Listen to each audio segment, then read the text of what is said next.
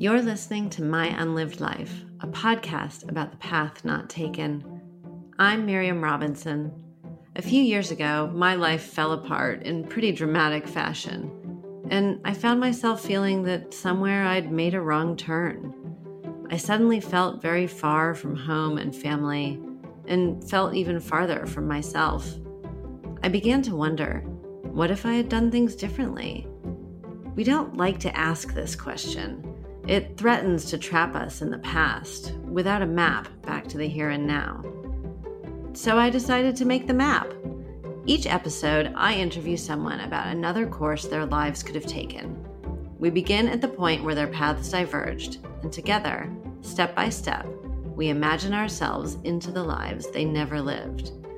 Because these lives have a lot to teach us about ourselves, if we let them.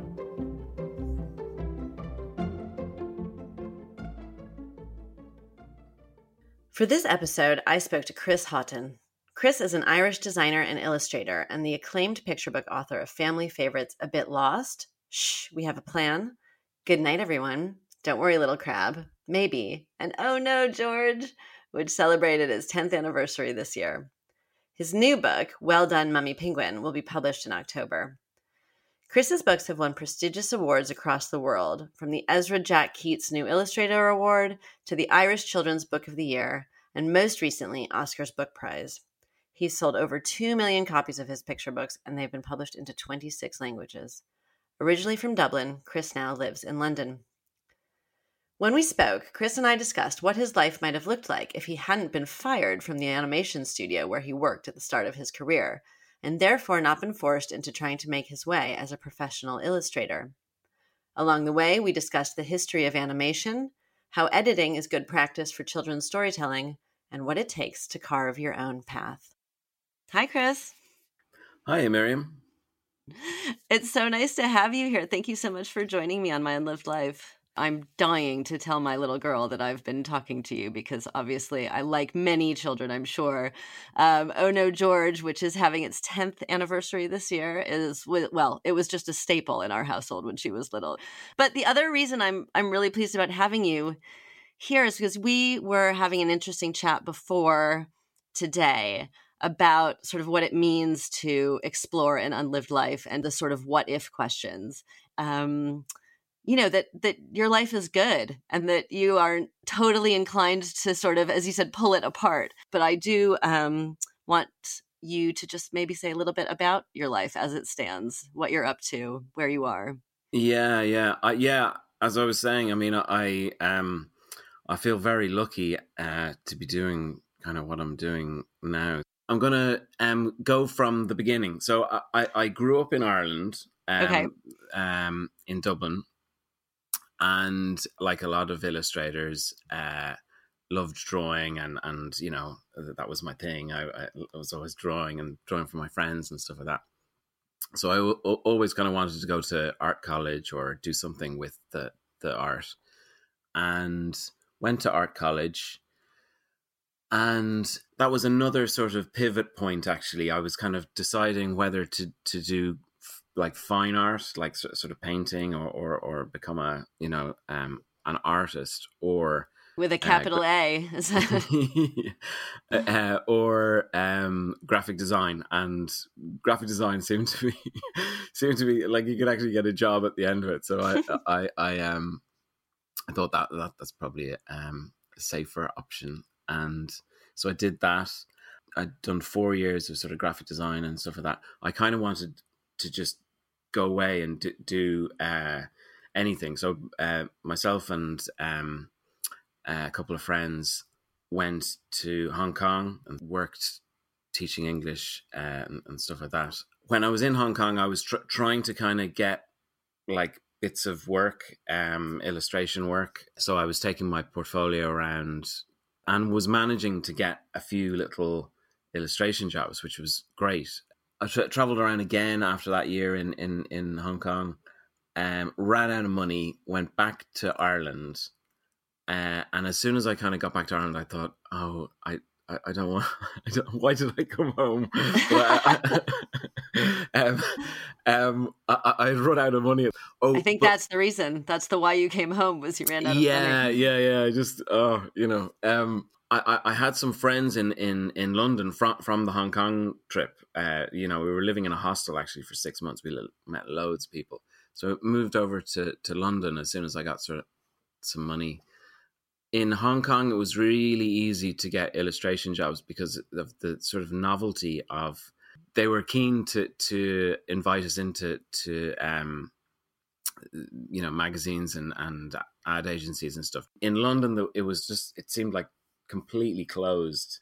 Like I was calling up the Saatchi and Saatchi. That was one of the first, because I got work in Hong Kong, Saatchi and Saatchi, and I was like, "Hi, could I speak to the head art director, please?" And they were like, "No, you absolutely cannot." Like, no, and I was like, "What? Why not? I'm an illustrator. Maybe we can make an appointment." They said, "Just hand your portfolio in, and we can look at it at our own time." And I wasn't even allowed to go in the front. You couldn't go in the front of Saatchi and Saatchi. Well, I had to go in the back, where all the couriers were going, and I gave it to a guy, and there was just a big wall of portfolios, and I gave it to the guy, and he was like, "Okay, yeah," and then, "Okay, that's it." And he put it on like the monster wall of portfolios, never to be seen again. So then after I discovered actually how difficult it really is, and I was doing also the sort of very funny, silly jobs. I was the handyman in Paddington Station. I used to go around, like fixing stuff in Paddington. But I was like, it was through an agency, and I was like, I don't really know very much about tools or anything. And they were like, "Don't worry, it's fine. Any problems, just call the engineer." Did you manage to fix things? Did you break things? Did you make it worse? I oiled a few hinges. Thankfully, I had nothing to do with the tubes or anything. So I did that for a few months. I had this great job right next to the British Museum, and my job was just making tea and coffee and leaving it outside offices outside the for British people. Oh, no. It was an office. It was a big head office thing, and I just had to get a trolley and leave tea and coffee just like a little arrive. tray. Yeah, and then take whatever was there. So nobody ever really saw me, and every morning they'd have a kind of a sheet of 20 coffees and 30 teas or something like that.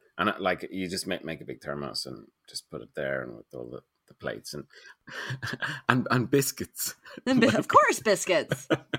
But I love this thing that you couldn't be seen. It's like you're like the coffee ghost. Like they wouldn't. Yeah, just to write. Oh, look, our coffee is here. How did but I would look at the thing and go, "Oh, well, I've got a big 2-hour gap there," and I would just go into the British Museum. That's it was brilliant. I know the British Museum inside out. I've literally read every single little thing. I bought a guide to the British Museum. And I was just in and out and just going, "This is amazing." And that's incredible. Yeah. Do you think that sort of informed your artistic sensibility at all? All of those. Well, it's fun. I'm actually doing a non-fiction book, which is quite different from the other books. At the moment, so it's for older children. It's a kind of history going from sort of 5 million years ago to now. The sort of the spark of the idea came from that. That great job. It was the most relaxing job. I drank coffee and ate biscuits. During this time when you were doing all these odd jobs in London, you're also illustrating and trying to get into graphic design? I wasn't so much trying to get into graphic design. I when I came back to Dublin, I worked in graphic design. I actually had a fantastic graphic design job, which it was for a music venue. My friend got me it. he was working there full time, and he was too busy, and he asked, could he get someone else in? So I was working for this music venue, which is really one of Ireland's sort of best music venue, Vicar Street it's called. And we were doing sort of the posters and press ads for that. And I only had to work from 1 to 6 in the afternoon. So what a life. Yeah, that was that. Yeah. So, and I got free tickets to not just Vicar Street things, but any concert at all in Dublin. You know, I could sort of get tickets for. I kind of knew at that stage I didn't really want to be a graphic designer. How old were you at that stage? I was about 25, 25, 26. So I had left college. I'd been in Hong Kong for just over a year, traveled around for another 6 months, come back to Ireland, worked for a year, and then was in London. And I think I spent about 6 months in London, you know, doing these random jobs and trying to get illustration work before I got this great job in animation studio. Ah, the animation studio. Yeah. This is our pivot point. This is our pivot point, yeah. So you're living in London and you're at an animation, you're working at this amazing animation studio, and you're now what? You're sort of 20, still 25, 26? Yeah, I think I was 26, 27. You described it to me as your dream job, or it was what you then thought was your dream job. What was it? Why was it so wonderful? Yeah, well, so when I was growing up in Ireland and when I was in art college and stuff like that, you'd occasionally see like a brilliant ad or some sort of amazing piece of animation or something like that, and be like, wow. So I remember when we were in art college, the orange mobile phone ads came out, and they were really just mad. Like they were all animated and they were really cool, and I was like, wow. So these were just so kind of off the wall ads that, you know, they just looked amazing. I hadn't seen anything kind of like it before. And then when I got to London, I another friend was working in Studio AK, and I hadn't much experience about animation or anything like that. But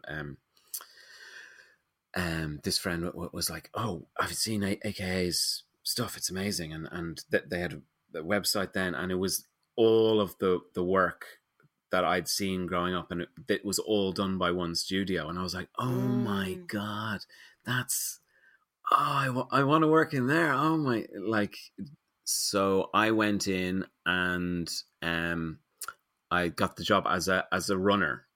So I was making tea and coffee again. I was going to say, were you the coffee ghost again? This is amazing. Yeah, I was so good at making tea and coffee. It was that was like, your CV was like, you know, that's it. Yeah. Years of coffee making experience. Got promoted, they promoted you up from paper cups to proper mugs. That was like a big step. Well, like the technology obviously for animation has changed, just completely changed, like since the 70s or 80s. It used to be they would shoot everything on film, and then the runner would take that film and bring it to, like, they had a few negative labs in Soho. You'd like literally run down to take it to the lab to get it. And the runner then could, in the evenings or whatever, have a practice on this extremely expensive machine and actually learn how to animate. That was the only way of learning animation. The only way into the industry was by doing this runner route. And now that's completely, obsolete. And they still somehow have these runners who don't really do anything except for making tea and coffee.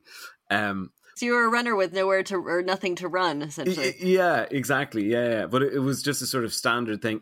It was a kind of a way to bring someone in who you weren't completely sure was was a good employee, and just sort of test them out a little bit, Yeah. and then sort of fit them into a spot in the studio. That was kind of the thinking behind it. So you got your you started as a runner, but you didn't get to have the fun bonus of practicing on the mega machines at night. So but you clearly made yourself indispensable with something other than tea and coffee. I was doing all the runner things, and then we would do pitches. So anytime a job came along, everyone in the, or anyone who was available in the studio would pitch to it. So, it would be a script would come in, and then you go, oh, well, I could do a character like this and whatever. And I won one of those pitches, and it was developed. And so I was kind of busy doing that, and it was reasonably successful at that. And then I kind of got, one of the things I was doing, I was sort of creating DVDs for AKA. So just basically, I had a graphic design ability, so I was sort of creating the DVD from their films, where you can choose, play this, play that, play that. So just the sort of user interface. I couldn't animate. I mean, I had no animation experience, and I was working in the animation studio. Well, it was pretty much, yeah. There was only 15 animators, in the studio, and there was, I think, 3 of them had been nominated for an Oscar. Like, it was unbelievable. The talent is just extraordinary. What was so good for me was, I got a lot of practice sort of doing illustrations up to that point. But I was pretty much working on my own. And then suddenly I was sort of in this studio with 15 or more people, and everyone was really sort of the top of the game. And I got to learn about so many different sort of like picture books and sort of illustrators and animators and filmmakers, and it felt like kind of the epicenter of sort of the industry that I kind of wanted to get into. So, sort of telling stories. They would do things like, okay, so we have this minute animation. We'll cut it down to 20 seconds, and then we'll do a 10-second version as well. And you're like, how? Like that, I mean, you'll ruin the story. It's impossible. Like, how do we do that? And then you realize, my goodness, like the 10-second version works the best because it's punchiest. It just sort of thought alone, it just really changed my whole, like, that it was possible, like if I didn't have that experience, and say I was working doing picture books or whatever, and someone said, "Go, can you have the amount of pages in that?" I'd be like, "No." But after working there, I would say, "Well, yeah, I could try." And then it's quite likely that it's going to work, and it's quite likely that it's going to actually really improve it, and so that's so fascinating in terms of, just in terms of thinking about your books and how utterly succinct and sort of punchy into the point. And and it's perfect for children's storytelling. It's wonderful. Yeah. A lot of that came from and it's sort of animation techniques, really. It just the whole experience sounds so formative, and we are. I want to get to the sort of core of what we're doing here. We are right in the animation studio, which we've decided is your moment of pivot, your moment of what if. So before we start down your path, obviously we need to know. So something happens. So you're working at this animation studio, and you're loving it, and it's extremely rich and fulfilling, and you're learning so much. And then something happens. What happened? Well, I got fired. I know. I didn't really get fired. I mean, they had a high turnover of people. There was people going left, right, and center. That was sort of how they operated on such a high creative level, really. Yeah, it was really, it was such a shock to me. I'd never thought that was possible. There wasn't just really anything was kind of useful for me to do in there. But I was having so much fun, and it was so inspiring. In any other job or whatever, you work out a month or and I was just, oh, right. Yeah. You were just finished, and you're living in London, and yeah, you had to figure out what to do. Yeah, I was living in London. I remember it was a Thursday because there used to be, well, there still is sort of, the art opening things on Thursday nights. Yes. And I was living in Regent Studios, right next to Broadway Market. It was actually really amazing art studios thing. So it was, and there was about 7 of us in this one unit, so it was a big house share. And I got back, and there's a French graphic designer, Mada, and I was like, "Oh, Mada, I've just got flipping fired from my job, and I really liked it in there, and what am I going to do?" And she said this thing of, well, maybe it's the best thing that could ever happen. And I was like, oh, come on, pull the other one. Thanks for that, Mada. Yeah. And then she said, come on, let's go out to the first Thursday thing or whatever, and then we went out to and got absolutely smashed. Of course, as you well should have. Yeah, on all the free booze in the exhibitions, and it was a lovely night. What you ultimately had to do is you had to figure out what you were going to do and how you were going to make it work. And it sounds like this was sort of when your career as an illustrator proper sort of got going, yeah, right? So, well, this is the thing. So the thought of actually like getting my CV out and applying for another job in, one of the rival animation studios that wasn't quite as good, in my opinion, was just too annoying to think about at the time as well. I mean, I was getting, an amount of illustration work, which I had been doing in the evenings and the weekends while I was working at AKA.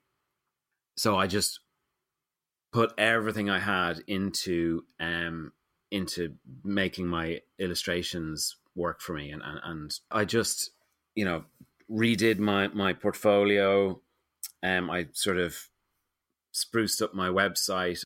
I was given a bit of money by AKA, when they let me go, and I had saved, I think it was like 10,000 or something like that, which was actually, it was kind of okay back then, and I wasn't really spending very much money. So I thought, well, this will give me like at least 6 months or so. I remember my money was sort of going down and down and down, and it was sort of like down, like, I've got absolutely no money, and I went along for it with no money at all, just being able to pay rent for quite a long time.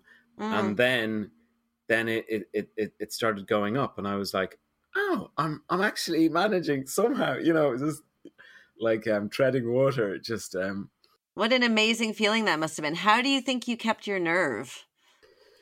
Well, just thinking about making that CV was and trying to get a job, I was just like, no, I don't want to. Right, the alternative was just too awful. Just literally, I love that the idea of the CV is what is really ultimately what has turned you into an illustrator. Just never ever make a CV. Yeah, well, I mean, in fairness, I never really liked jobs. I mean, who does? But like, I'm much happier when I'm, able to do my own thing and at my own times. Well, so I want to get us on our path, which so we want to kind of go back to that moment where you get fired, right? Mm-hmm. Because essentially what we're saying is that, like, if you hadn't been fired, it's very likely that possibly you would have stayed. Well, we'll find out, but you wouldn't have maybe gone down the path that's led you to become such a successful author and illustrator. Let's attempt to see what happens. So you go into work. In real life, you went into work and they called you into the office and they said, there's not actually a place for you here anymore. We're really sorry. Clean out your desk and your coffee. So now we're going to go the other way. So that just doesn't happen. For whatever reason, they fire the other guy. Yeah, maybe they take me in the room and they offer me a rise. Maybe that. Let's do that. Let's do that. It goes completely the other way.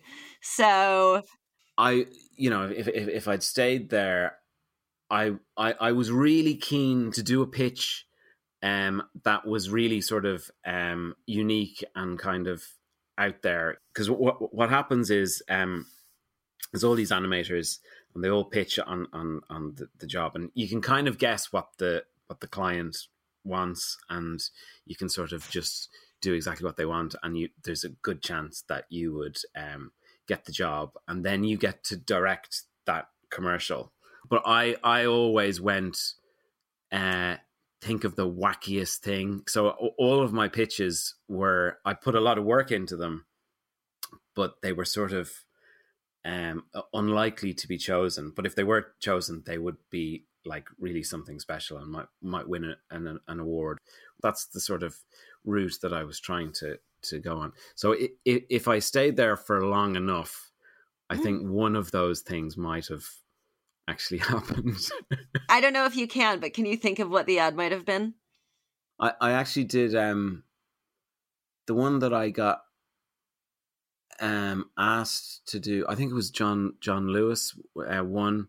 It was quite an artsy thing. It was this. It was all black, and then there was all the elements were quite abstract and in color. So they made up a room, and then there was this box, and all of these shapes came out of the box, and they formed different sort of products and stuff. So it was very, very graphic, almost like a 1950s sort of Saul Bass poster become animated sort of thing.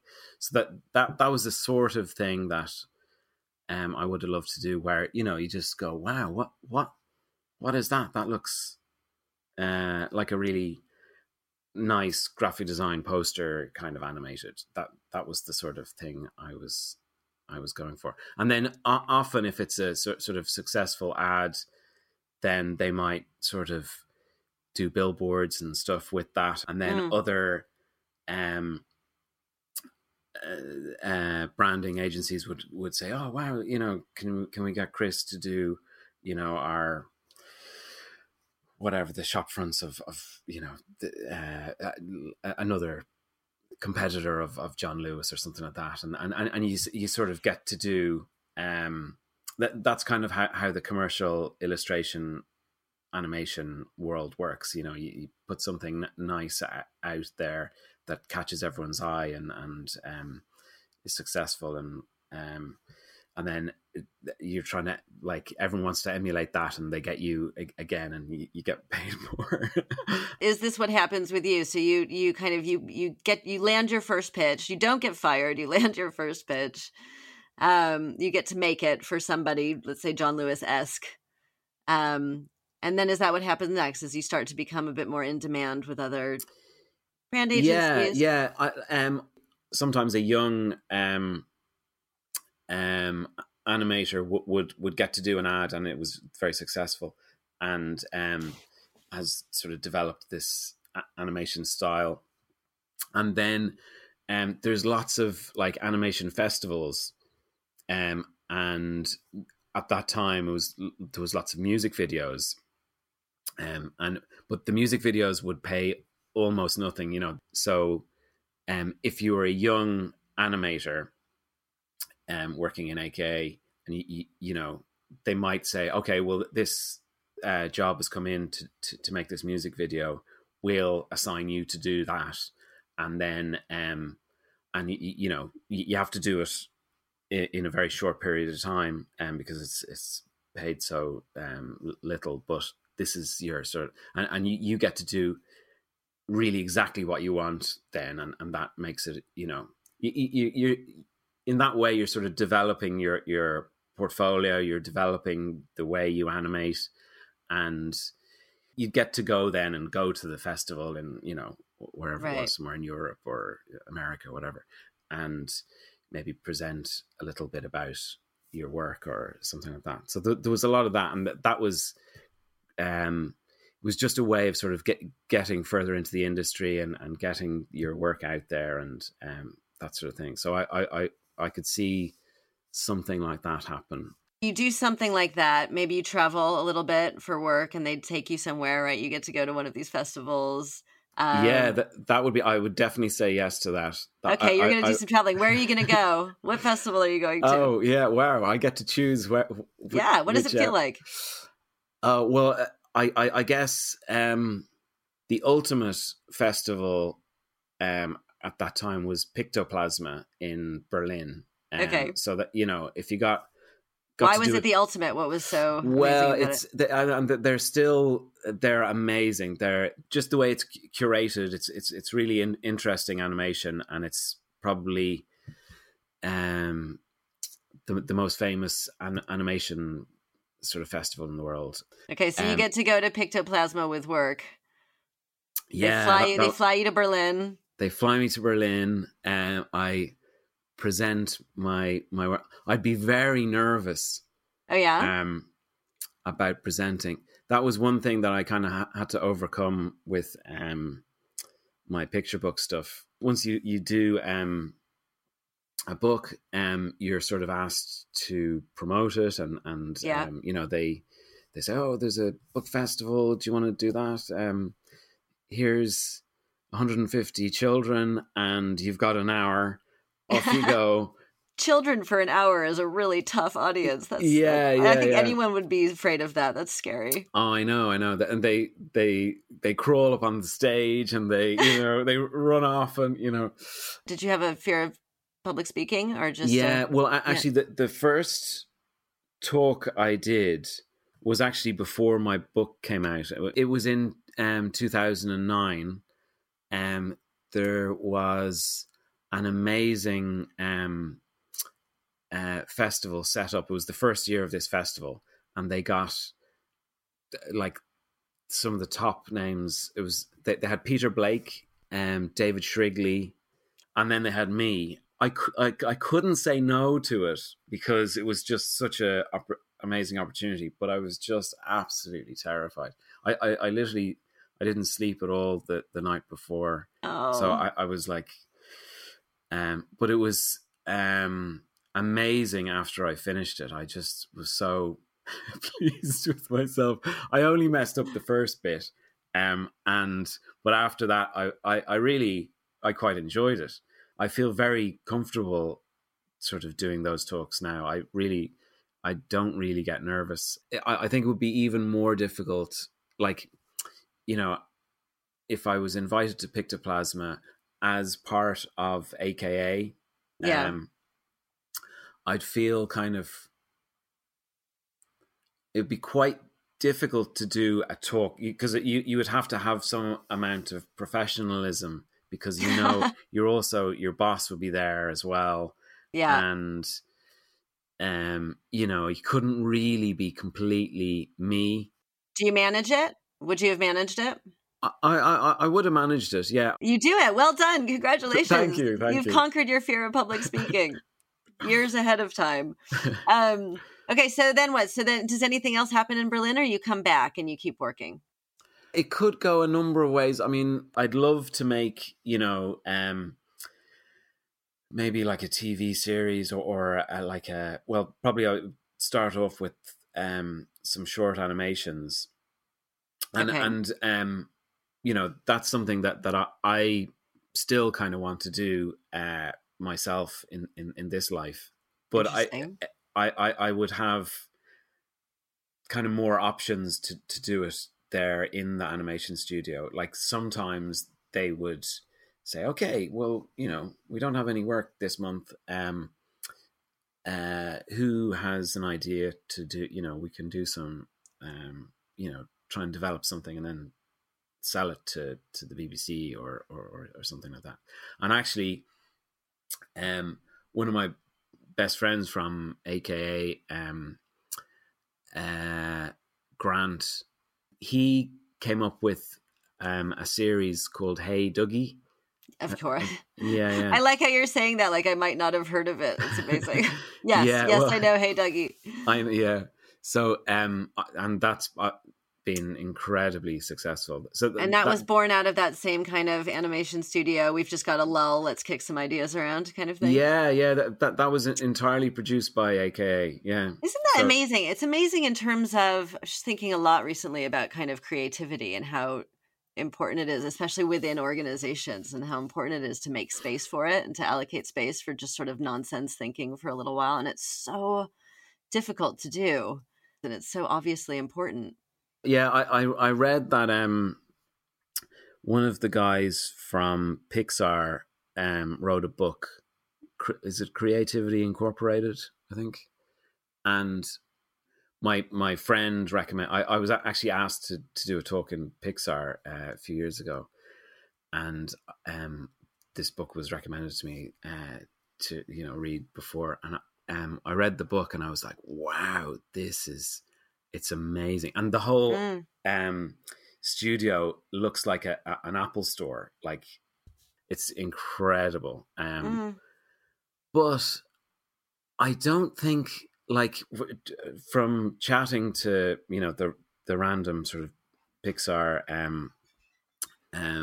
animators that I met after my talk and stuff, they were all kind of frustrated in a way that you're always going to be a kind of a cog in a massive machine in that sort of thing. You're never going to be able to sort of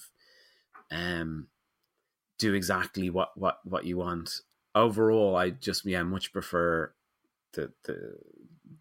this being a like freelance illustrator and whatever. So in your unlived life, where you've gotten some space now, you've come back from Berlin, you've gotten some space, and you get a little chance to test out some animations. Do any of them take off? Yeah, well, I'd like to think that I would at some point. I would, take a summer off or something like that. Try and come up with a little story, and then pitch it to AKA, and they go, oh yeah, we could do that, and then get a little short. That they would allocate me some time and someone to help me animate and stuff, and then I would make a little animated short, something like that. Can you think of what it's about? What's your animated short about? A little lost owl, maybe. I don't know. Where my thinking was when I was in AK wasn't to do with sort of children's stuff. It was more like artsy animation for adults. Really, we would be sort of animating for other animators, which is the wrong thing to do, really. That's, as an animator, that's just kind of what you want to do, because wow, you're all just checking each other out, basically. Well, no, I mean, you love animation and you just want to make a really interesting animation, but to the general public, they're like, what is that? Like, what is that? So that means that your animation, whatever you make, is probably not about a little lost owl. It's something a little bit more grown up, maybe. Yeah, it would be some sort of really artsy animation that you'd see at an animation festival, definitely. And it gets picked up by somebody, or it goes to a festival? I would want it to be sort of picked up and go around all the festivals, and then maybe get like some band that I really like, or to want to me to do their music video, and I do that. So you stick with the studio, you start doing more artsy animations, you start working for bands maybe and doing their videos. Are you still living with, what was it, 6 other people off Broadway Market? Yeah, well, I ended up living in that place for 15 years. But that was by necessity, right? Because you were a starving artist. yeah, yeah, but I mean, yeah, it was fun though. That's I can't. Yeah, it was difficult to do. We kind of had this outside toilet thing, What? and yeah, yeah. So like, it was rented as a factory unit, like as a shell, just nothing in there except for like a sort of a sink. There was 56 of these factory units all together in one big thing, and everybody there was, you know, at least 3 or 4 or 5 people living in each one. So there was hundreds of sort of kind of artists and musicians, and everyone was trying to do some, you know, do something kind of creative in there. So it was just an amazing kind of networking thing, and it was just fun. Like it was. So yeah, I think I would have stayed put. Yeah, yeah. Where does it go from there, in the sense that you've been doing this now for your career is evolving as an animator? You're doing this stuff for the bands. You're staying in your amazingly bohemian factory flat, which sounds very romantic, but actually involves you like doing your hair in the dark and going to the toilet outside, but is still is amazing. And then what? Then what? You know, Well, how does your career evolve from there, or how does your personal life evolve from that? That's the other thing. I suppose, like for me to want to stay, like if they offered, you know, we do this animation, then maybe get to do a series, then I definitely stay. You know, this is an amazing opportunity. And there was actually a number of my friends sort of took that path in AKA. So you think you would have, you know, they would have developed something of yours that was into a series? Are you doing any illustration of your own on the side still, or anything like that? If it got really interesting in AKA, and I was doing, like, you know, my own music videos and this sort of thing, I would go, okay, you know, I'm concentrating on this now, and yeah, I would stop doing the illustration, and I suppose then that would cut off any options of sort of really leaving the animation world, you know, because then I'd have to start from scratch. So then I'd be embedded in the animation world, and I would, Okay. it would be, the choice would just be about, you know, should I leave AKA and should I go to another animation studio, or should I probably more likely set up my own animation studio? Ooh. And a few friends that I was with in AKA did that. I mean, it was they had small studios, but and two of them, I don't know if you know Benji Davies and Jim Yes. Field. Benji worked with me in AKA, and Jim didn't actually work in AKA. He was sort of freelancing, but after Benji got fired from AKA, him and Jim set up a little animation studio called Freighter Films, and then they got an agent, like an animation agent, and they were directing all sorts of like music videos, like, you know, a lot of what we've sort of described. So you think you might do something similar and set up your own agency? Okay. They've both since become picture book authors and illustrators. Yeah, The three of us often we go into a bookshop and we see our books side by side. The three of us. It's kind of mad that that could happen. How did you get into illustrating for children in the real world? What shifted it? So I left AKA in 2005, I think, and then I was working for several years doing illustration, and I was, you know, doing reasonably well, doing ad campaigns and but, you know, as an illustrator, you're the last one to be called in. There is some amount of creativity there, but you know, you're sort of you're not coming up with the ideas and not No, you're executing somebody else's vision. Right? yeah, that's really fun to do to begin with, but as you work doing that, you kind of think you know which ones work and which ones don't work, and from almost the get-go, like you're like, oh, that's a great ad, that will really work, I can't wait to do this. So that sense is sort of developed. At the beginning you don't see any, oh, this could work, and oh, that might work. So if you've done that many times, you'll see immediately which one's going to work and which one's not, and that gives you a good sense of what would work as a picture book. You're kind of you kind of already know how to communicate with text and images, right? And you've developed this ability to be really, really succinct, haven't you? And this ability to sort of boil down concepts into their sort of core essence from all of the animating.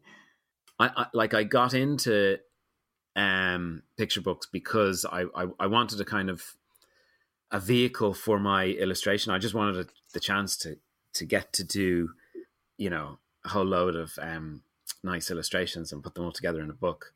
Okay. But the funnest part about doing that now is the coming up with the ideas, because you just don't know which way it's going to go. It's the sort of exciting part, because you can kind of go, okay, well, I'll do it in these sort of colors, and then I'll do the character like that. You kind of know how it's going to pan out. But the exciting part is, the coming up with the story part. What's your process for coming up with a story? Do you just sit back in your chair and chew on your pen and wait till it comes to you? Or what's your... I have tried that. Not very successfully. It tends to be just, out of the blue. I mean, you always have to do the sitting at a desk chewing pen, and you sort of have some sort of bones of an idea, and then you're working it out, and then you leave it, and then you go off and do something, and then something else is added. So it's always a lot of back and forth. But like each book has come from a different thing. I did one called We Have a Plan. It was kind of from the Roadrunner cartoons. Like, I just love the idea of, trying to do, like, have a plan, and it looks like the plan is going to work. And then when you turn the page, the plan hasn't worked, and, something else has happened. So that was sort of the essence of the idea for that book. And actually all of the books are based on this sort of page turn. What does that mean? It's based on a page turn. So you're looking at a double page spread, and you're expecting one thing to happen, and then when you turn the page, something else happens. So there's a sort of a theater thing there where there's expectation, and then there's will this happen or will that happen? And that really is a sort of a visual way of telling the story, and it always comes from like two images together. So like with Oh No, George, it's you're looking at the face of George. He's being presented with the cake, and he's don't eat the cake. And then you turn the page, and what is he going to do? And, oh no, the drama of the page turn. It's kind of the expectation, and then no. I love that also, because your moment is sort of the drama of the page turn, isn't it? It's sort of like you're trucking along doing your work at your animation studio, and then you go in one day and it's like, oh no, George, he's been fired. But that's it. It's such a formative moment for you, and you managed to turn it into this career. So in this life where you didn't have the page turn and you didn't have your oh no moment, you're kind of progressing in your career, and you're making a lot, and then you go off and you set up your own studio, and I think we've kind of moved forward in time. Surely, I think we're I don't know what, maybe 2010, maybe 2012, 15. Yeah. We're somewhere in the past decade, let's say. And how does it go? How's your studio going? Yeah, it's gone great. I'm making lots of. I mean, I don't know. Are you still living? Are you still living off Broadway Market? It was only a few years that I was struggling, sort of financially as an illustrator. After about 3 years, I was actually doing pretty okay. And actually, I'd moved in the real world. I'd moved from like a very it's a shared like factory unit to one that's was kind of just my own thing. Well, myself and my partner at the time, and so it was. We were still in the chaos of Regent Studios, but could actually close the door on some of it. That feels big. That feels significant. Yeah. So in your unlived life, when you're running your agency or your studio, which I don't know why I can't keep them straight, when you're running your studio, do you still have the same partner? Yeah, well, I never would have met that partner actually, because that came from a very long backpacking trip. But in my real life, I was just like, because I could work from anywhere, I was sort of doing that. So I was just backpacking around and having a great time, really. Like, just I really love India. I met my ex-partner in India. She was actually writing a book on a sort of travel guidebook to India. It was really handy. So, perfect. What a convenient mate you found for yourself. It's just will never be lost again. That was great, and that was a great trip.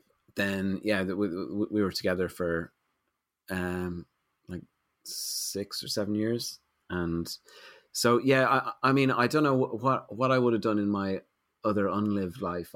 I guess a lot of my friends are still, the animators. I probably would have met another animator. Then that would have completely embedded me in the animation world. First of all, if I'd started quitting my illustration work, and then met, fell in love with animator. Then I would be in that world, and there's kind of there's no way out, even if I kind of wanted to. I like this idea that you had to be like really. It feels very all or nothing. It's like I'm just, this is it. I can't have any escape routes.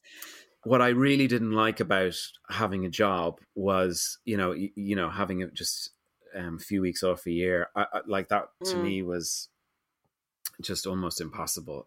Like, I just love traveling and having that freedom, and all of my adult life up until then, I spent like quite a lot of it just traveling and working abroad, and I just love that. So, but in your unlived life, you're your own boss. So do you manage that? Yeah. So then, yeah, I that probably would have put me under pressure to set up my own studio, and then probably do a little bit of that traveling around. But with an animation studio, you really need to be more, have your own studio, and because you're working with you kind of need to have the people around you. But I would definitely take the opportunity to if a project is finished, then we go, okay, we can go away, and it gives the opportunity to, if you go away for a long time, you can kind of just think of, bring a sketchbook and be thinking of what's next. That's where the ideas come from, isn't it? It's the stepping away, the kind of putting the pen down, whatever it is. Do you take on, do you hire more people? And what are you making? Yeah, I'd say I would imagine I very much keep it kind of small, and it would just be sort of me and maybe a collaborator who I collaborate with, say sort of a partner who can do some of the animation stuff, and we would kind of figure out that together. And then whenever we get a big job in, we would hire in different animators and get them all working, and then you sort of assemble the A team for every project. Yeah, and different people for different jobs, and keep the jobs quite varied. Yeah. And how's the animator The girlfriend? wonderful animator girlfriend who I Yeah. never met. How are you Oh, guys doing? it's great. It's so hard to say. Yeah, like I suppose if I'd met someone through that sort of office sort of environment rather than meeting them in a cafe in India, they'd probably have a bit more. Well, we both have a bit more structure to our lives. We might sort of like want to settle down or be a bit more stable. So maybe that could be a quite different thing. We don't have children. My Currently, partner you and here your current partner. currently, yeah. I suppose, yeah, like if I had a more stable sort of job, like this is what we're doing every day, there's a sort of routine or whatever, that would be more conducive to sort of settling down, I suppose. And is Um, that what it feels like? And if this is too personal, you don't have to answer. But in your current life with your current partner, is that what it feels like? Like things are just a bit too no, well, hectic. no, they're not hectic at all. They don't seem hectic. No. Well, we're both. My partner Daishu is also a author illustrator, and we just really enjoy doing our work. Kind of like reluctant to change, to start pulling apart those threads or whatever. It would be a massive change. I mean, to have children, and it They would do. They do have a way of disrupting things. it does make me very nervous. Yeah, and yeah, Daishu too. So in your other life, you're saying maybe you go the more you've constructed a life for yourself that is sort of simultaneously autonomous in the way that you like, but also a little more sort of what's the word? Sort of singularly focused, right? So in your life now, it feels like there's you have all of these different strings to your bow and all these different things that you do. But this one, you've got your agency. It's one thing. You've got your partner. You guys have a house. Maybe you have a child. Yeah, partially the reason we're not so settled down is because there's all these exciting things to be doing and whatever, and it would going to festivals, going to doing new books, and there's all that going on. But like if you're surrounded, I think if you're surrounded by other people who are sort of settled, and this is and you're doing that every day, then I think your mindset might change. Of course. and, It and does then it does happen though, doesn't it? That it completely depends on who you're surrounded by when you sort of um I know I started to feel like I hadn't quite realized I had done it, but when I got married and sort of moved into our house in our neighborhood, um, which was on a street where all the houses looked quite similar and all of the families were completely wonderful, but all did roughly the same kind of job and had roughly the same number of children. And at some point in their lives, all extended their lofts or kind of redid their kitchens or whatever. There was this sort of I pattern that know. everybody does the same thing, and then all of a sudden you're the person at the party talking about your loft extension. And then when I got divorced and everything got sort of shaken up, it was suddenly I just kind of went, I don't even know if that was sort of what I was into. It's I sort of, know. Yeah. Well, you end up sort of becoming the product of who you're around, which I mean, and we were talking about this before. I read this book called I Am a Strange Loop. Yeah. And it's kind of about consciousness and kind of just it's kind of a paradox. Basically, it's impossible to sort of break apart. We just don't know what it is, and it seems to be this sort of this loop that everything is just fed into you, and you think you're making the decisions, and you have some autonomy, but actually it's quite likely that that's kind of just an illusion. But like when you start to break it apart, you kind of it's kind of unnerving, where you're like, wow, yeah, I mean, it's quite likely we don't have free will and whatever, and all of this thing of me, doing, this is, it's your entire identity is you chose to do these things, but did you Exactly. really choose? Is it just the way you were brought up and all the interactions that you've had, and the combination of those two things and your genes and everything, that there was no choice you could make, really. See, there's a sort of sense of inevitability to these choices. It is kind of arbitrary whether well, I guess for you, it was either somebody chose to fire you or they chose not to fire you. Yeah. And you ended up running a studio, not an agency, a studio, with a nice animator partner and a nice home and a nice child. Maybe we can kind of end on this sort of larger question of sort of what makes someone an artist, right? And for you, it was being propelled by circumstance. And it turns out the complete rational fear of a CV, and that's what turns you into an artist, essentially. Yeah, right? Just really not wanting that job. But I love that it's not even not wanting the job. It's literally not wanting to write your CV, which is a horrendous exercise that nobody likes. Yeah, I just, even the thought of it, just, oh no, a lot of parents ask me, oh, my child really loves drawing, and what would you advise, and how did you get to become an artist or whatever. And it's a really difficult thing, like because I think if you've got the enthusiasm and the it's so much fun to draw, then that's all you need, because you will just love it, and then you'll draw with, and you'll spend more time drawing, and then you'll get better, and then you'll get encouraged. I've been thinking about this for a while. One of the things that I loved doing was just, it was almost like each thing was like a magic trick. Like, so you would, when I was young or whatever, I realized, oh yeah, if you do a little line underneath your drawing, that looks like a shadow. And you're like, oh, look at that. And so then I would be doing, this is my, wow, look, it's like a miracle. Chris is now drawing in the air.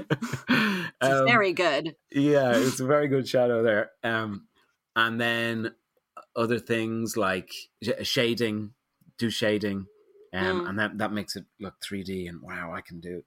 If you leave a little bit of white over here, then it looks shiny. You go through these like phases of just sort of, they're like little visual tricks, and I think it's literally what has kept me going, and what I'm doing all the time is just another new sort of visual trick. I think you have to kind of be sort of driven by that, rather than sort of any sort of too much competitive thing. I think that would sink. You're describing a real kind of curiosity and delight in the process, which feels and you're unsinkable then, because you just love doing it, and you see someone who's better than you, and you're like, oh wow, and they're able to do that. I wonder if I can do that. You can just get obsessed with these sort of fun tricks and go on forever. Like literally go on forever. There's nothing that will ever stop you having fun, because there's always something new, or combination of things new. I can't imagine ever retiring. I would never do that. I love doing what I do, and I'm very, very grateful that I can do it. And everybody is very grateful to you for everything you create, and I think we can all be grateful to AKA for firing you, because without that, we just wouldn't have your amazing books. So just thank them, and they are lovely. Yeah, Chris, thank you so much. This has been such a joy to talk to you. My pleasure, Miriam. Yeah, I look forward to the new ones in the series as well. Thank you very much. Bye. Cheers. Bye-bye.